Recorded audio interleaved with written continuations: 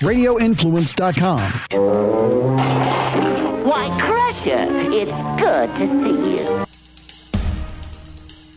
You're listening to Crush Performance with the Crusher, Jeff Crushell. Get in on the talent grid and text Crush at 10-1260 with your questions, comments, or smart-ass remarks.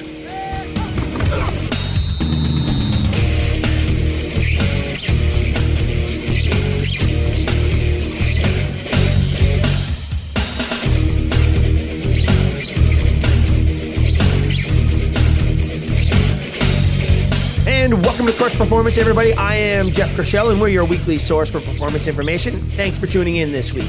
If you want to get connected, go to crushperformance.com. Our email is info@crushperformance. You have questions, comments, smart remarks, or you have a question or a topic you'd like us to investigate, let us know. Info@crushperformance.com. We answer every single message we get. On Twitter, @JeffCrush, and on social media, Instagram, Facebook, our YouTube channel. Search out Crush Performance, and we will hook you up with the world of performance as we just look for ways to constantly get better. That's really what it's all about. And today's conversation is right in that wheelhouse. We're really, really looking forward to today. And this week we talked to Crush favorite Dr. Joe Baker, exercise scientist from York University. And today we're going to talk about talent. And I'm going to ask the question, is talent real? One of the reasons I actually reached out to Dr. Baker for this interview was because of a tweet that I saw on his feed. And it was of his two labs wrestling on the ground, and a sort of a funny caption that said, "Hey, I was just talking to my colleagues and I asked them the question, is talent real?" And these dogs are wrestling and fighting, of course. So I thought it was funny, but I did contemplate the question, is talent real? So I reached out to him because we've talked about this before. And it turns out that he's been having some pretty deep conversations as well with other experts in the area. So today we're going to talk about talent. Where does it come from? How do we develop it? What exactly is it? And maybe even most importantly, why are we so damn bad at predicting future talent? Because we're horrific. Despite the best scouting strategies, years and years of experience, despite all the new technology that we have, we are not getting any better at predicting future performance in athletes. Or in any area where humans are trying to perform, for that matter. Music, acting, school, we're just terrible. Could it be we're looking in the wrong places? We're not measuring or evaluating the right things that might lead us down a path where we might be able to not just predict future talent, but also help hone it, grow it, and develop it? Possible. Or is it likely, or more likely, that predicting future talent is just so complex that it's unpredictable? Well, that's going to be the conversation today, and I'm looking forward to it, especially at this point in time, because we're starting to see a return to sport from this COVID shutdown. A very exciting time, though we still have to proceed with extreme caution. Because listen, we're not in front of this COVID thing yet. We're playing catch up, and we don't really know what's on the other side of this thing. Without a vaccine, are we going to see another windfall of infections this fall? Is getting back into action going to cause a massive spread again? I think if we're all smart and we all work as a team, we're going to be okay until that vaccine comes around and we're all protected. But until then, boy, we're getting a mixed messages on this return to play. We're starting to see in pockets of the U.S. youth baseball start up. And I think it's great for the kids. Don't get me wrong. I'm all for it. I really, truly am. I wish we could even with social distancing practices. We see it in our grocery stores. We see businesses starting to open. I don't see any reason, if the coaches and parents and athletes are smart, we can't get into a more structured, even semi-social gatherings to start practicing with our youth, but we have to follow the guidelines right now. We're just not sure. We don't have enough information yet. Hopefully that's coming down the pipeline, but we are starting to see baseball being played in the U.S. Tournaments are taking place, youth baseball. We're starting to see some of the programs kick off, and that's exciting as long as everybody's safe. So we watch with great interest. We're starting to see it in Europe. Baseball in Czech is going full tilt. Sweden is something to watch right now because we're starting to see the aftermath of their soft shutdown, their soft response to the COVID.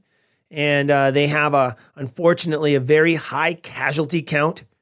So we watch their society and their data with great interest. And in Italy, one of the places hardest hit in the world with one of the most aggressive shutdown responses to COVID, they're starting up again.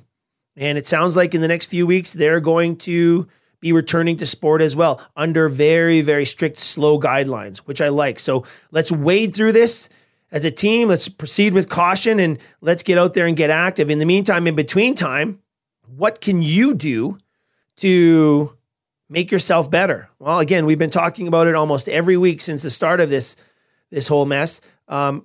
Stay sharp during the shutdown. Challenge yourself. Stay organized. Stay in the wheelhouse. Great conversation with Jim Fannin last week. Oh my goodness. Chris Woodward the week before that, talking about performance cultures. If there's one thing that's really come out of this COVID shutdown, it is the massive sharing of information online. These Zoom calls and Zoom webinars and Zoom courses or online courses have just been fantastic. GoToMeeting, there's new video platforms that are just spectacular. It's popping up all over the place. It's keeping us connected. And I think coming on the other side of this, we're going to see social media being used in maybe a different way. We're getting really concerned about the social media and the screen time of our youth, making them almost antisocial. But now, could it be this is a nice little turning point, a silver lining, so to speak, is we're really recalibrating how we're going about using the social media. And I think it's fantastic. So a lot of good things have come out of it. And I think as we slowly return to sport here, there's still a lot of communication that needs to happen. And the conversation last week with Jim Fannin, oh my goodness. What a fantastic talk. So many unbelievable takeaways there. But I think for me, if there was one thing that I really, really responded to or one thing that really resonated with me was the idea of the constants. And I think Jim's words, and I'm going to paraphrase here, maybe this is a quote, but it went something like, the individuals with the most constants will prevail. And what are the constants? Well, that's just getting organized. It's stuff we talk about here at Crush Performance all the time, way back to the late 1990s. A daily plan, a weekly plan, periodizing and analyzing and setting out a strategy for the year, for our 4-year plan for our Olympic athletes and for our younger Olympic athletes, 8-year, 12-year plans. For our pro guys, where are you at right now? What do you need to do to get to the next level? All this planning comes down to you being in the moment, but controlling the things around you. And that comes from the constants. When you wake up, when you eat, when you train, okay? When you read and educate, when you go to work, just having this regular daily routine is sort of the foundation that it's all built on. From there, we can go anywhere. So great conversation with Jim Fannin. You can go back to the website, crushperformance.com, and get that conversation again. I want to thank Jim for that great talk because, boy, oh boy, lots to think about there. Really, really helpful stuff. Great stuff. And, right now, it's an exciting time as we return, and the pro leagues are working to get back. And, we're hearing talks about the NBA playoffs coming back, the MLB working through all the logistics of launching their season. The Bundesliga in Germany has started, and everybody's watching that with great interest. In Taiwan and the Pacific Rim, they're playing professional baseball, and now they're actually allowing, with social distancing, fans in their stadiums. So that might be something that, if it works out okay, if that experiment works, and they're being very cautious, something that other leagues may adapt. So that's exciting as well until, again, we get that vaccine and get everybody safe. And the NHL, I think, is maybe the closest here in the North American sports market to returning to play. There's serious conversations about getting these playoffs in. Some of the players are hoping that they get more games in before the playoffs, and for good reason. The fans, oh my gosh, even if you're not a fan of the NHL, what a fantastic season this has been. Like, just great races, some great performances. And we talk about this all the time, oh, so close. And we're oh so close on a couple different levels. If you look at it, the NHL has played up to the shutdown just over 85% of their entire season. So they're so close to being done. And I was listening to our good friend Jason Greger. You can check him out, jasongreger.com. Great sports announcer up here in Canada, really follows hockey and has great information. And he was just talking about some of the numbers that we're just so close to achieving this season. And he talked about Alex Ovechkin. Alex Ovechkin has 48 goals in 68 games this season, 2 more goals to get 50. And if he were to get 50, it would be the 9th time in his career that he has a 50-plus goal season, which is incredible in itself, but also ties him with Mike Bossy and Gretzky with the most seasons with 50 goals. Can you imagine being 2 goals away? And I think, well, of course, he missed a game earlier on, I think due to suspension. He would have had 2 more goals possibly. Oh, do we play a few extra games just for that alone? For Ovechkin, he got his cup last year, which was fantastic. I mean, that was something you got to be happy about, whether you're a fan of the team or not, just for his sake, because he's done so much for the league and he's such a great player. It was really, really good to see him get a cup because, man, so many great players never get the chance. And then if you look at also Connor McDavid, listen to this. Gregor pointed it out. McDavid has 97 points in 64 games. He easily would have gotten 100 points this season had they been able to play out the entire season. And that would have made him only the 13th player in the history of the game to have 100 points in 4 consecutive seasons.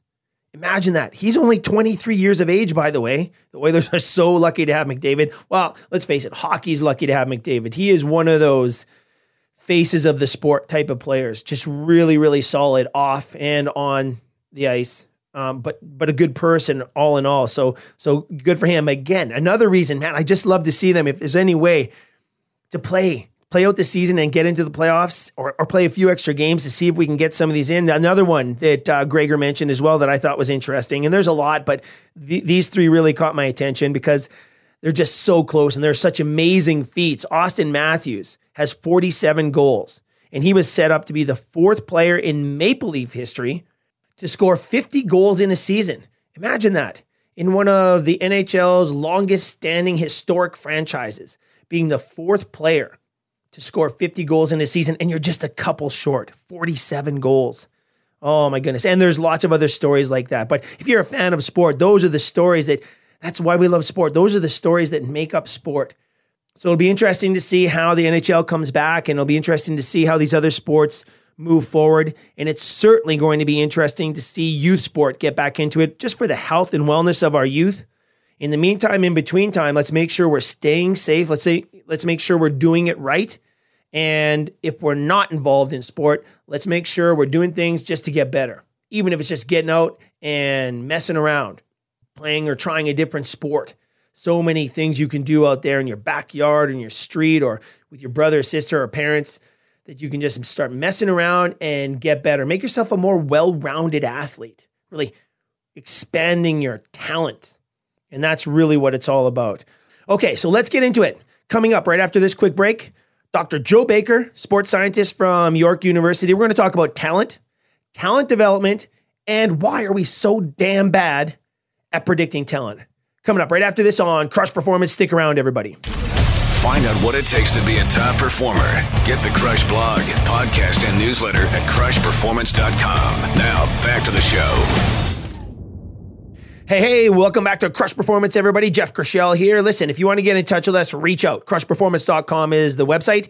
Info at Crush Performance is the email. If you have a question, comment, or if you have a topic or something you'd like us to help you with, let us know. We answer every message we get, and we've dedicated segments, even entire episodes of the show, to ideas that have come in through the mailbox. So we know if somebody's thinking about it, probably a lot of people are thinking about it. And sometimes, just like we challenge ourselves to get our audience thinking about things that they might not be thinking about, listen, you guys really challenge us sometimes to think about things we don't maybe normally think about. So it's a great, great partnership, and we love it. Well, today we're loving this conversation because it's so important across the board. How can we better understand the complexities of athlete and talent development and talent ID?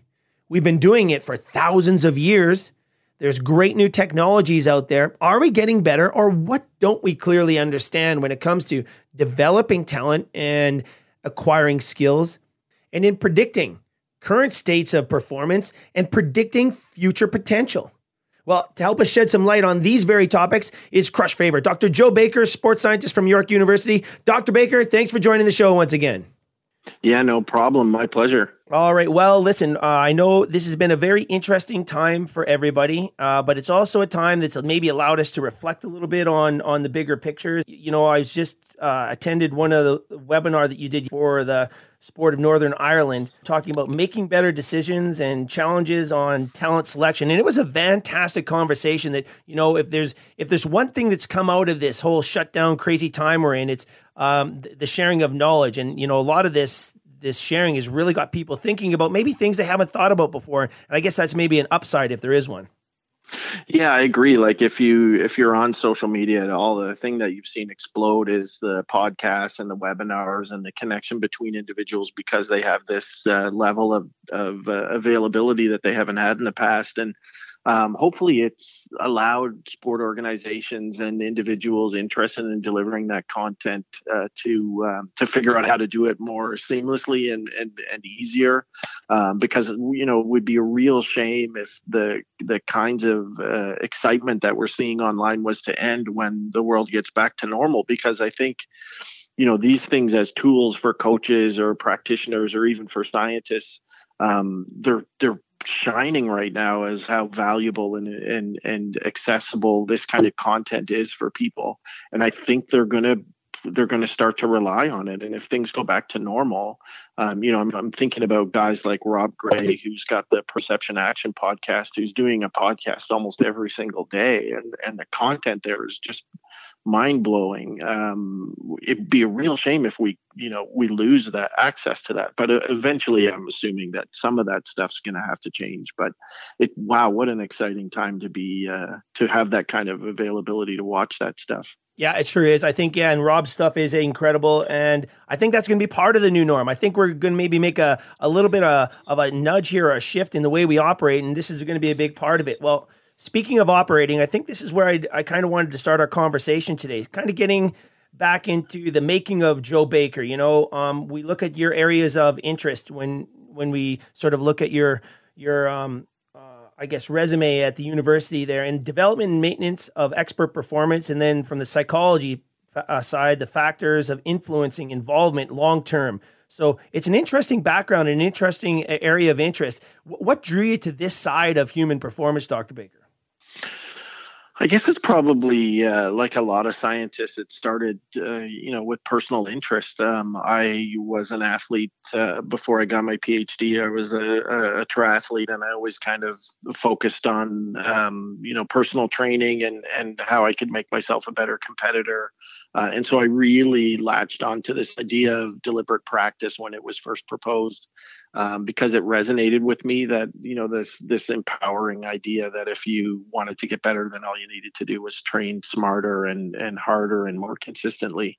And then, as I explored that in my PhD and started to look around the edges of parts of that argument that didn't quite fit, you got a sense of just how complex this process of athlete development is. And for me, that just opened the floodgates. And now we look at everything from, the biology to the environment to the social interaction that needs to occur. How do we develop things for one athlete that don't work for another, and sort of challenging these assumptions that we have in athlete development and sport about a one-size-fits-all approach to all athletes. For me, that just does not seem to fit with the experiences that we're having with the data that we're getting from athletes in sport. And so on the one hand, that's a challenge because policymakers and people working in the field want to have guidelines and recommendations that they can use to build their practice on. But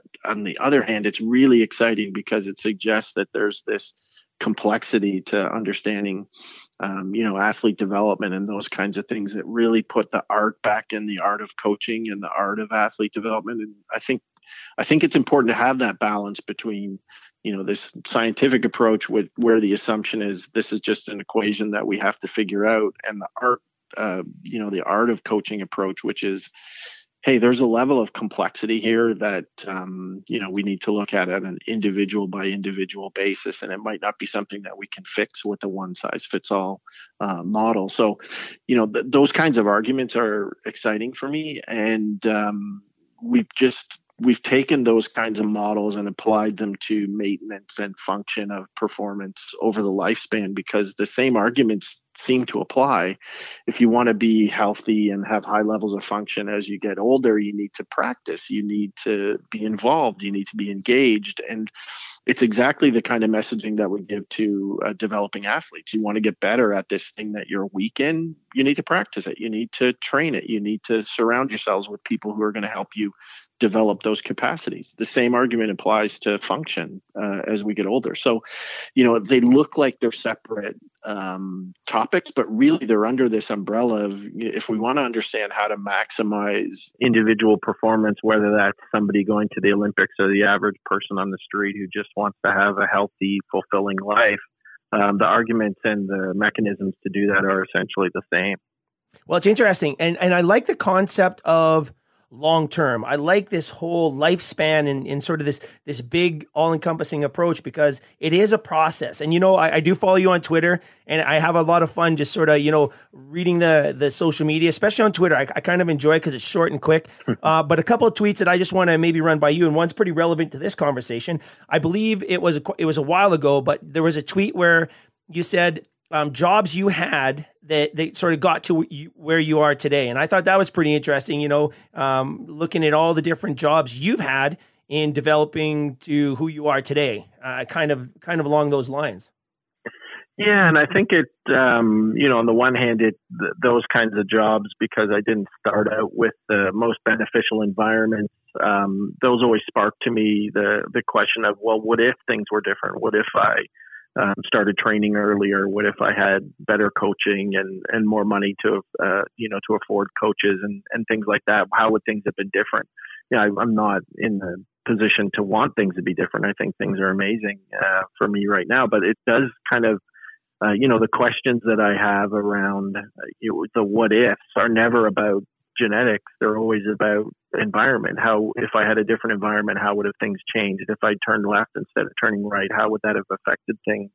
And so I think that's why in our research, we focus more on the environment. We don't minimize the role of biology or genetics, but we just kind of set that to one side and say, yeah, obviously it has an impact, but we can't really do much about that. We can affect the environment and the way that the genes interact with the environment. And so that's where we spend the majority of our time. What's the best environment for developing whatever outcome we're interested in exploring? Yeah, and it's interesting because there seems to be two really strong sides to this argument or this viewpoint or this discussion. We'll maybe put it that way: the nature versus nurture.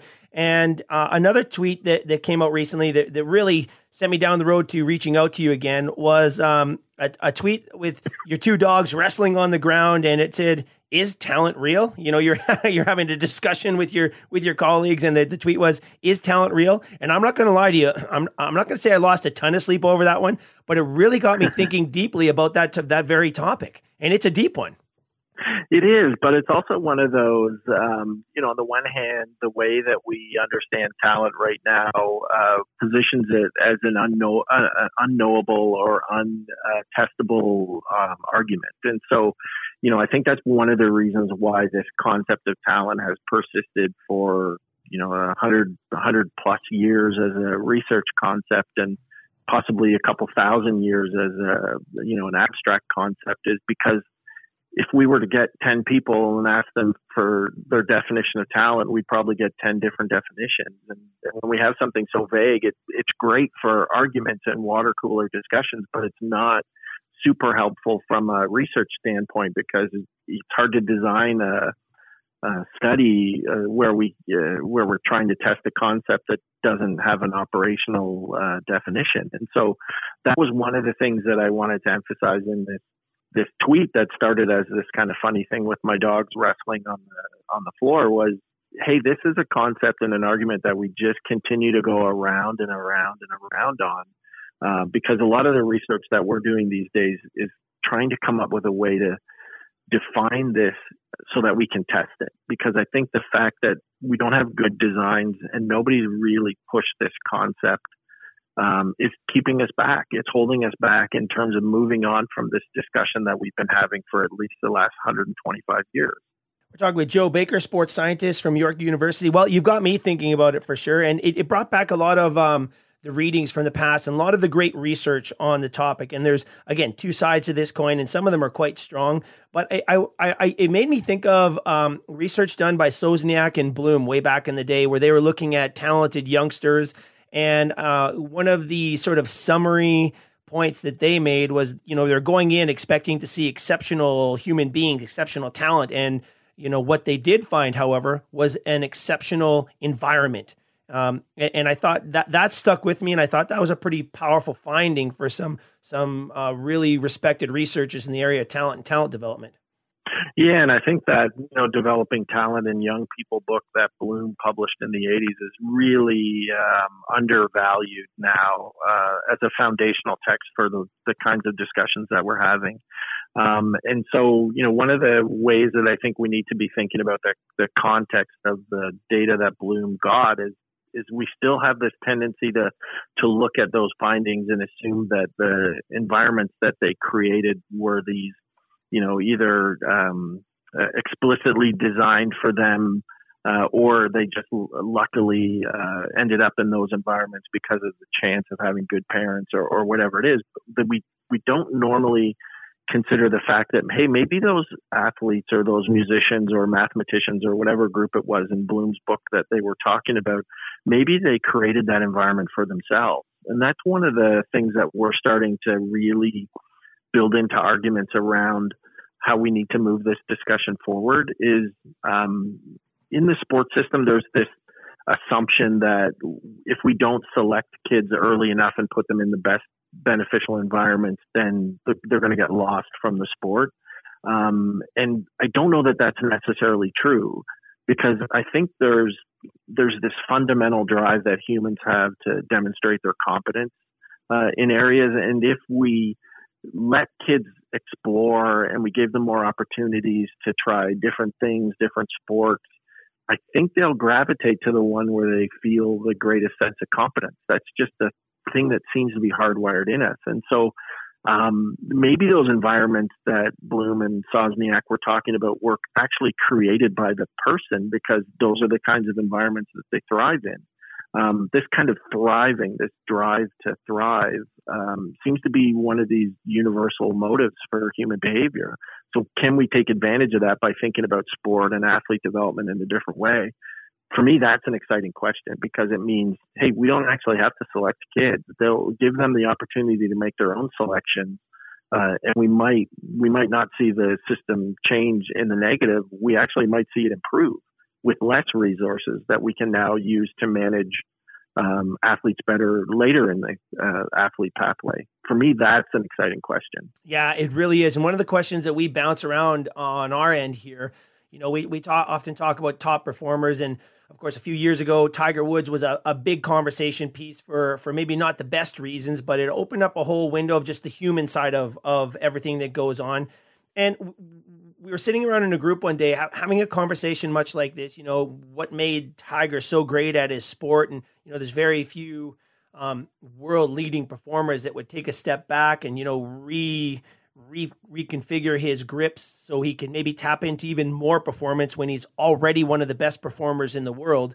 One of the questions that was floored was, if his father hadn't had an interest in golf, or maybe hadn't introduced him to golf, would Tiger have even golfed? I mean, what an interesting question. Yeah, and it's interesting because, so golf is the environmental element, right? Like the obsession, the drive, the need to please his parents, whatever that primary motive of Tiger's early engagement was. If his father was loved darts instead of golf, or loved soccer instead of golf, would we have seen the same dominance in Tiger if he was just put in a different environment? I think it's a amazing thought exercise to have. But I think that what it does is it emphasizes the complexity of all the different balls that were in the air at any one time. There's the almost obsessive nature of his dad. There's the personality characteristics that Tiger brings to the equation. There's the fact that that he was in an environment where he probably got a different kind of feedback because he was a different kind of player than every other player that was playing the game. And so, there's a bit of the time in which Tiger emerged on the scene that's probably more relevant than people give credit for. All these kinds of things just speak to the complexity of this thing that, at least in talent identification settings, we kind of undermine as being this simple process. It is not a simple process. It's probably one of the most complex things that we ever ask people to do.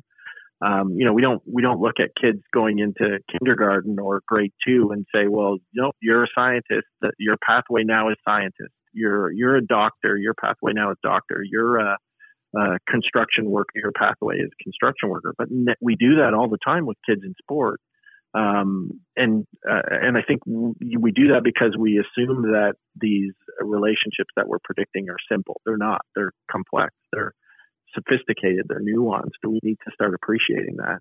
Yeah, and I think one of the greatest examples of the power of environment, at least in my mind, and I'd love to get your thoughts on this, is Laszlo Polgar and the Polgar Chess sisters. We had Judith on the show a couple years ago, and I'm not going to lie to you, it was a fantastic conversation. We really got some insights into what their life was like as they grew up in this environment that was designed for one sole purpose. And boy, it worked across the board, but what an interesting study that is.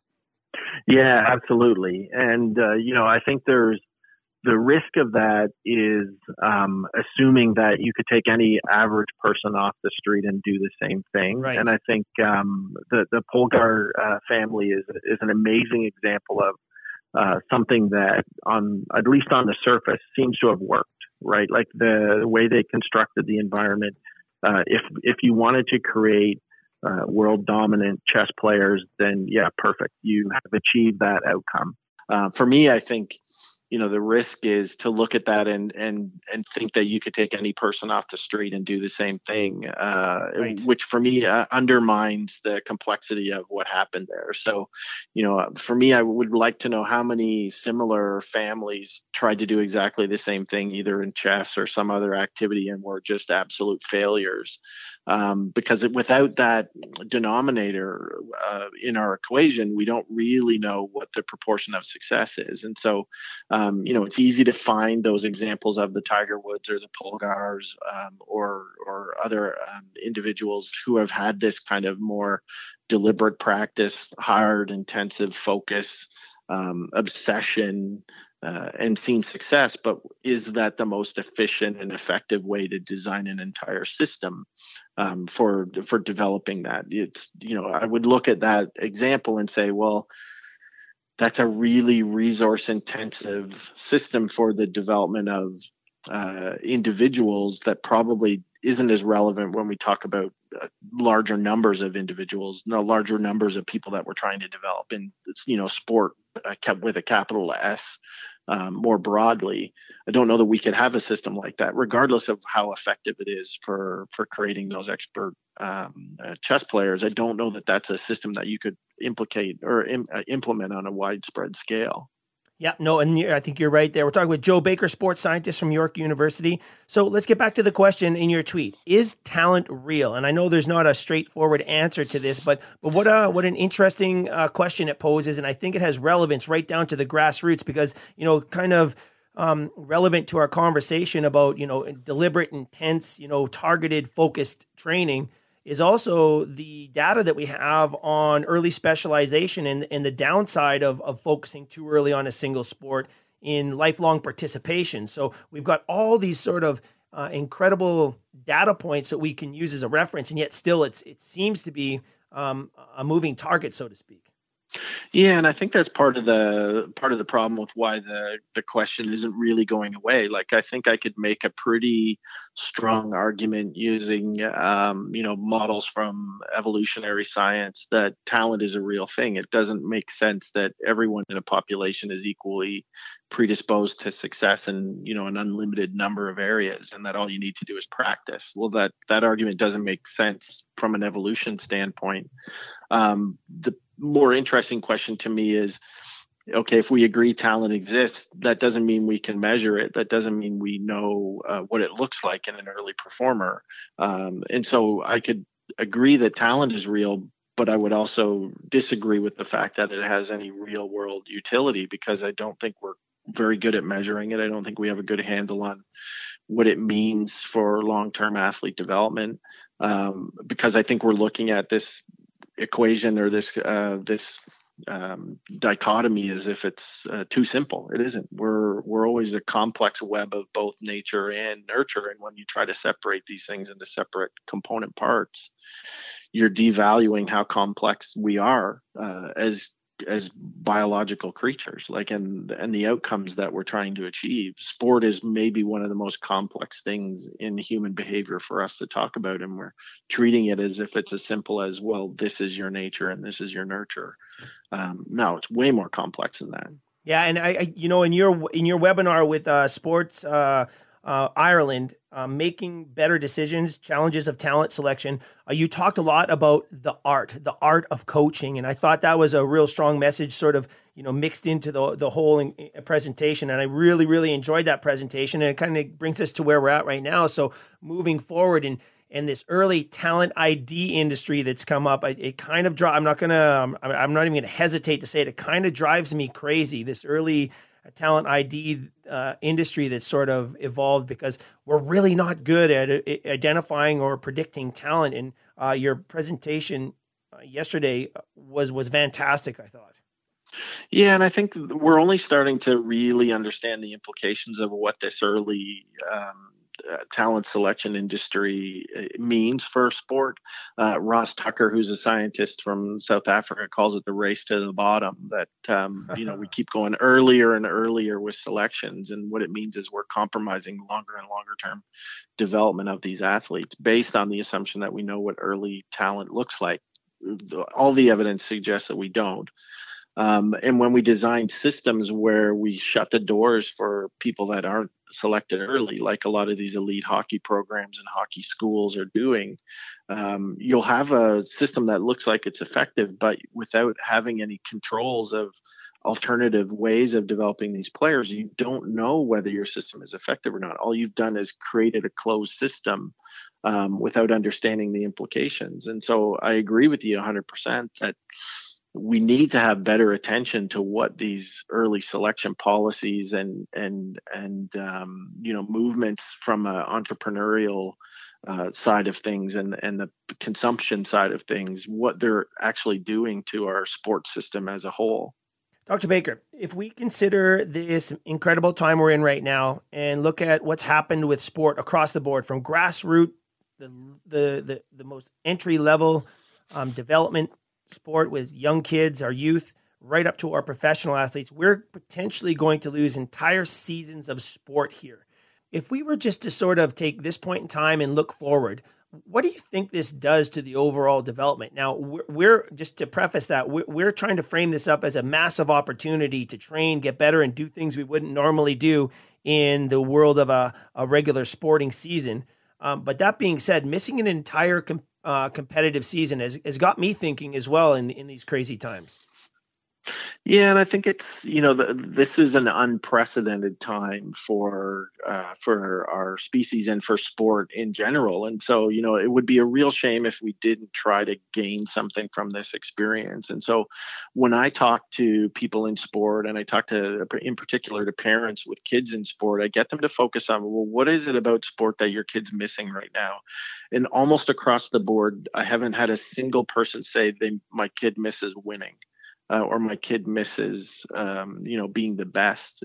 They miss their friends, they miss the enjoyment, they miss being outside and interacting as part of a group.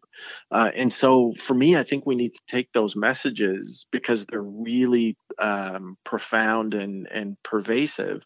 And now, okay, if we have an opportunity to redesign our youth sports system, these are the kinds of things that we emphasize. And luckily for us, if we emphasize enjoyment and connection and these kinds of things, we're going to build intrinsic motivation, which is necessary for long-term athlete development, without thinking that we're compromising long-term athlete development by not having these achievement related outcomes being emphasized. And so, I think on the one hand, it's negative because we're going to see sport programs that don't survive this, possibly 12 months of no sport. On the other hand, it does give us an opportunity to look back and say, well, what are the things that we want our programs to actually be focusing on and achieving? And where do we want our resources, whether those are resources we're paying in entry fees or tax resources that are coming from our governments? How do we want those fees to be spent to design programs that are better suited to what we actually want sport to deliver? I don't necessarily see those, positive youth development things and the high performance things as being, on opposite ends of that coin. I think that we can develop both of those things in parallel. Yeah, and I think so too. That's an interesting perspective, and I really appreciate that. And I think there is a hidden opportunity here, and we have no choice but try to respond in the best way possible because these are unprecedented times. Coming out of it, we're talking about, trying to look at ways for our athletes to help them perform at a new level. And there's so many options out there. And, we talked earlier about all the information online, the big picture and getting back to the art of coaching and maybe the art of talent development.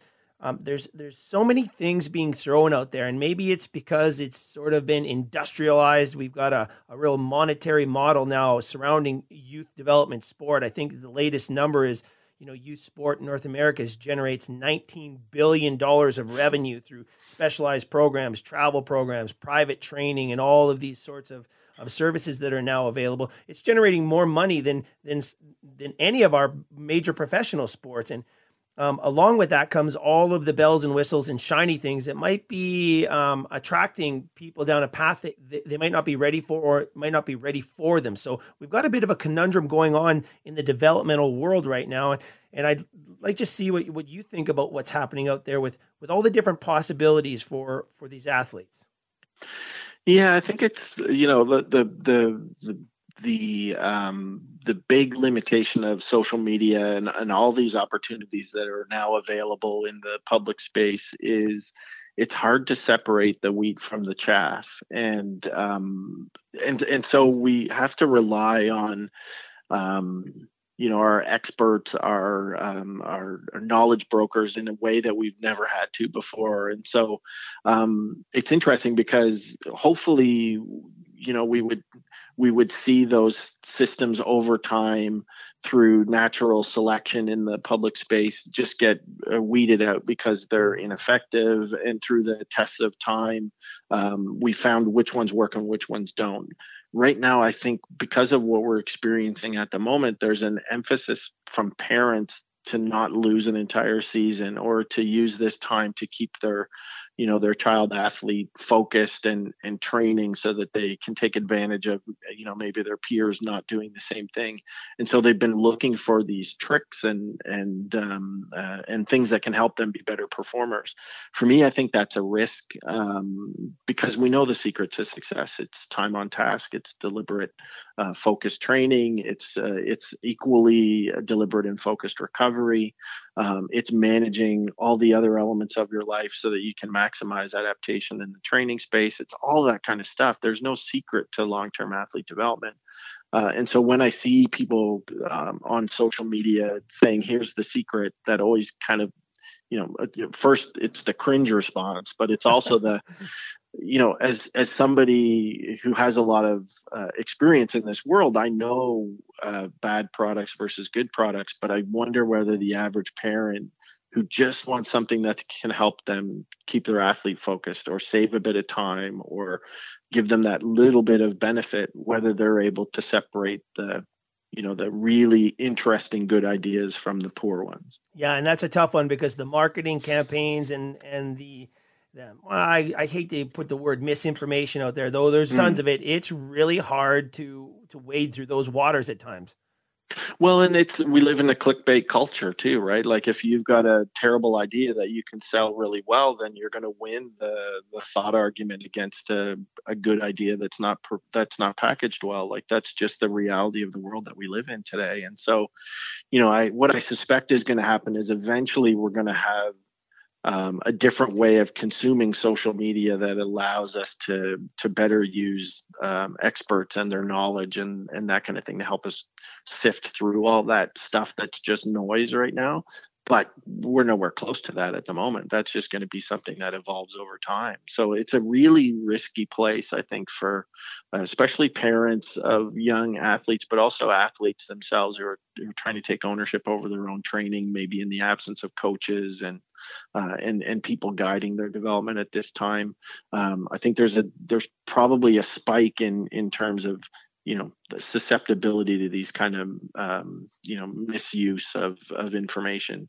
Yeah, no, interesting times. We're talking with Dr. Joe Baker, sports scientist at York University, and it is an interesting time. There's so much data and information, and we've learned so much even over the last 5 years. This information age we're in has been absolutely incredible. And yet the NFL draft goes off in this virtual world, which I thought was fantastic, by the way. I mean, just great for sports and sport fans, whether you're a fan of football or not. It was just kind of really interesting to see the NFL move forward and find a way to, get this information and get their fans back involved in the process of their sport. And it brings me back to the whole concept of talent identification and these young players coming out of college, signing their first major pro contracts, going in the draft. This whole system is so intertwined. I think there's a lot we can learn from the talent selection world that can lead us down the path of thinking in the developmental world and vice versa. And I think you mentioned it earlier. This is all intertwined, and the talent ID world has really given us a lot to think about in the last few years. Yeah, and I think especially the professional sport world, and just recognizing how different it is as an ecosystem compared to the what we'd call the amateur or Olympic sport world. We've been doing some work with one of the professional baseball teams, and the way that they think about their draft selection is, they think about performance, but there's a dozen other variables that are relevant to an individual's selection, and the budgeting and all that extra stuff that goes into why you would choose one person over another. Just again, for the average person on the street who thinks about these things in the 5 minutes when they watch the blast on SportsCenter about the NFL draft, the complexity that is underneath all of that decision making has just been, for me, amazing to watch. And I think it's still evolving as well. As you mentioned, we're still evolving, trying to figure out what really works and what doesn't work. And, it seems like, we look at, go back in the baseball world, for example, to the Billy Beane era, the Oakland A's, the Moneyball, the early reliance on statistics to move forward with maybe not the most incredible talent, but with a restricted budget is a good sort of, I guess, maybe a real life experiment that shows how we're adapting and learning in this new age of information. Yeah, and it's interesting because we have a project underway right now, and maybe when we're ready to publish it, I'll send it to you so you can have a look.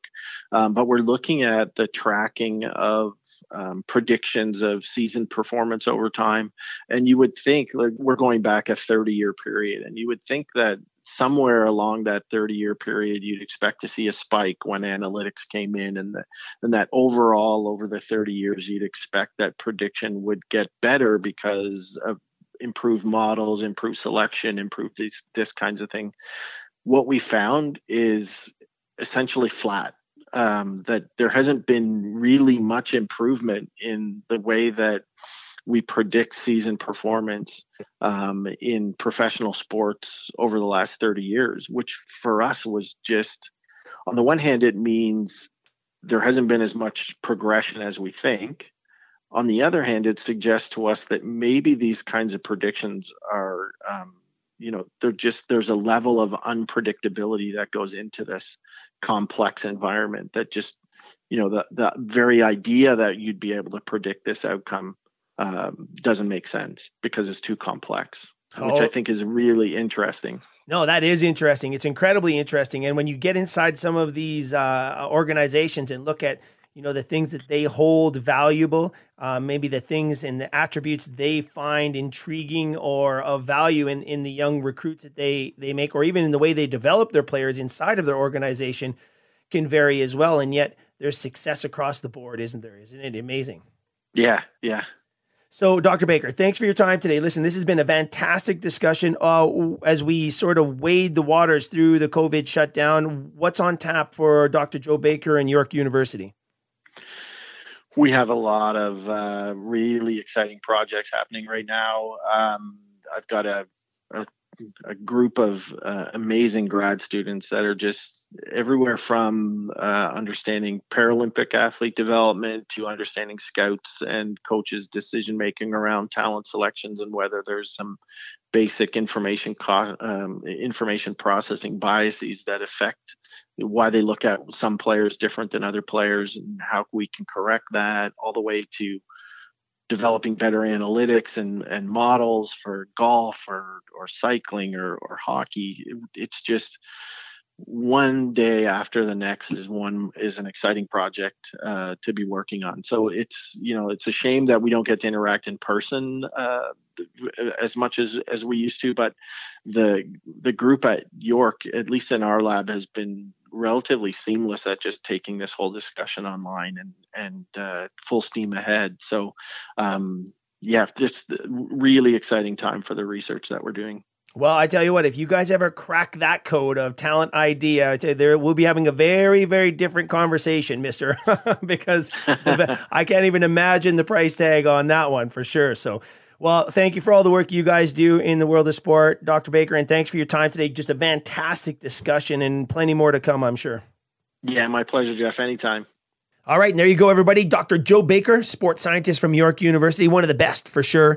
Follow him on Twitter, and lots of great publications coming out of that school when it comes to this very topic and many others that revolve around talent, skill acquisition, talent ID, and just the development of humans. This is a big, big piece of the puzzle and something we're constantly interested in because it's one of the underlying factors of long-term athlete development, attacking athletes in the moment, pushing human performance forward in our quest to better understand what it truly takes to achieve human maximum performance. And it's a big ticket item. There's no question about it. Everybody's looking for it, but there's no secrets out there. So many great, really kind of common sense things come out of this conversation, things that we all know probably, and a lot that we don't. One of the most interesting things I believe right now is the fact that we are not that good at predicting future talent. We'll keep you posted on Dr. Baker's work there, especially in this paper that's coming out that's looking at this long-term performance in talent ID. And this is going to be important because from the sounds of it, we're not getting any better. And I think, if you look across the board, if we were to go back even 30 years, 50 years, 100 years, and look at the top draft picks, the top talent pool in every sport, as they were developing or entering the professional leagues, college leagues, and how many of them actually aspired to compete at the highest levels of sport, the numbers are dismal. We might be getting a little bit better, but maybe that's because sports science is now becoming more broadly accepted, and it's also now trickling down into the youth. And though we've gone overboard with early specialization, we're starting to recalibrate now and making sure our athletes are very well-rounded through those critical developmental years, playing multiple sports and getting really, really good coaching. So I'm fully expecting that human performance will be moving forward in the future, but will our ability to predict that future performance improve? It doesn't sound like it. And it is a conundrum. Are we looking at the wrong variables? Are we looking in the wrong places to predict what might happen in the future? Or, as Dr. Baker mentions, is it just too damn complex to be predictable? Is it too unpredictable to be predictable? I think that's more likely the case. There are way too many variables involved. There are just way too many variables involved to predict what's going to happen in the future. Now, a lot of organizations and a lot of scouts and a lot of talent ID people have come up with their own formulas, things that they find valuable. And I think that's really probably the best case scenario for now, is trying to find out and really define what you find valuable as an organization, find players and people that fit into that category or fit the mold, and then move them forward. The most critical part of this whole thing is once somebody does enter that pipeline, let's give them every opportunity possible to achieve their potential. We still don't know how good they can become. until they're given the chance. And that's where I think, I still say to this day quite confidently that we aren't witnessing the best talent at the highest levels. We're just witnessing the people and the players who have persevered the system, as broken as it is. And that alone makes those top performers incredibly special. But I wonder if we were to even help them out, if we were to turn back the hands of time and recalibrate and reevaluate how we're even helping today's top performers, how much better could they possibly be? I don't want to get crazy here. This is a rabbit hole for sure. But what a great conversation with Dr. Joe Baker. I want to thank him for that fantastic conversation. Again, if you want to go back and listen to this, please do so. Go to crushperformance.com, subscribe to the podcast, share this one with your teammates, your fellow coaches and your organizations and teachers and even business leaders. This conversation applies to everywhere humans are trying to perform at the highest level. Doesn't matter what arena you're in, whether it's business, school, whether it's sports, it doesn't matter. Talent applies across the board. And that's why, when we look at talent and the research in talent, most of it has nothing to do with sport. Some of the most prevalent, significant research in talent ID and talent development has come from areas like music and the culinary arts and chess even. So when we put the big picture together, we start getting some kind of understanding. Sport, most certainly. And I think there's a lot more that needs to be done, and it will be for sure. Okay, great conversation today. Thanks everybody for tuning in. Listen, coming up next week on Crush Performance, we're going to get back to the performance thinking side. Dr. Jacques Dallaire of Performance Prime will be joining us for another incredible conversation on performance thinking and are we focusing on the right things? I think it's one of the biggest downfalls in performance right now is not the physical side. Listen, we're at a biological ceiling. You've heard me say this time and time again. When it comes to helping athletes become faster, higher, stronger, we've got this down pretty good. When it comes to skill acquisition inside of a sport, given time and effort, we can get a lot done. We will tap into that potential. There's no doubt about it. But when it comes to really, really getting things done, but when it comes to next week's conversation, we're going to look at, are we focusing on the right things to truly utilize our physical abilities to the fullest potential? Oh, I can't wait. Dr. Jacques Dallaire next week on the show. Until then, everybody, get out there, get better, and we'll talk to you next time right here on Crush Performance. Goodbye now. Don't forget to ride. This is a Place for My Head Quick Fix on Radio Influence. You guys might know him from Puddle of Mud. You might know him from Operator. You might know him from Rev Theory. He's one hell of a guitarist, one hell of a songwriter. His name is Paul Phillips. Dwelling doesn't help. It only adds to the anxiety, because once you start dwelling on something and overthinking something and you get fixated on something, then it just becomes something crazy circulating in your head. You can't stop it. So then what do? You grab a beer? And I was just talking. That's funny you say that, because I was just talking with a friend kind of about that. He's kind of been going through it a little bit. He's like, it's just not normal, man. He's like, I just get drunk, and then I do these terrible things, and then I wake up the next day and I feel guilty about it. So what do? I drink more to make myself feel better, and then I just do more stupid things that I feel guilty about. I'm like, yep. It's a vicious cycle, man. Vicious cycle. The roller coaster you can't get off. They keep passing that loading spot, and you're like, can I get out now? Take the seatbelt off? No, we're just gonna keep going. Okay, fantastic. Strap up. Yeah, man, strap up. It's gonna be a while. Yep. Oh God. And how do you break it? It takes, you said it a little bit ago, like it's everybody's own lives and what they want to do with it, this, that, and the other. But I truly think that nothing will really work unless you want it to.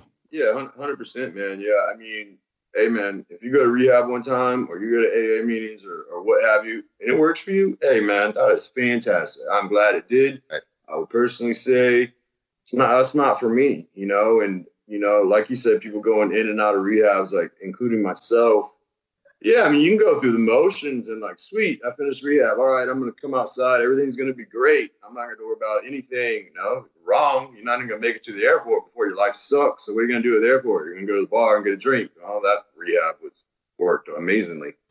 A Place for My Head with Brandon Thompson and Jerry Petuck can be found on Apple Podcasts, Stitcher, TuneIn Radio, Google Podcasts, and RadioInfluence.com.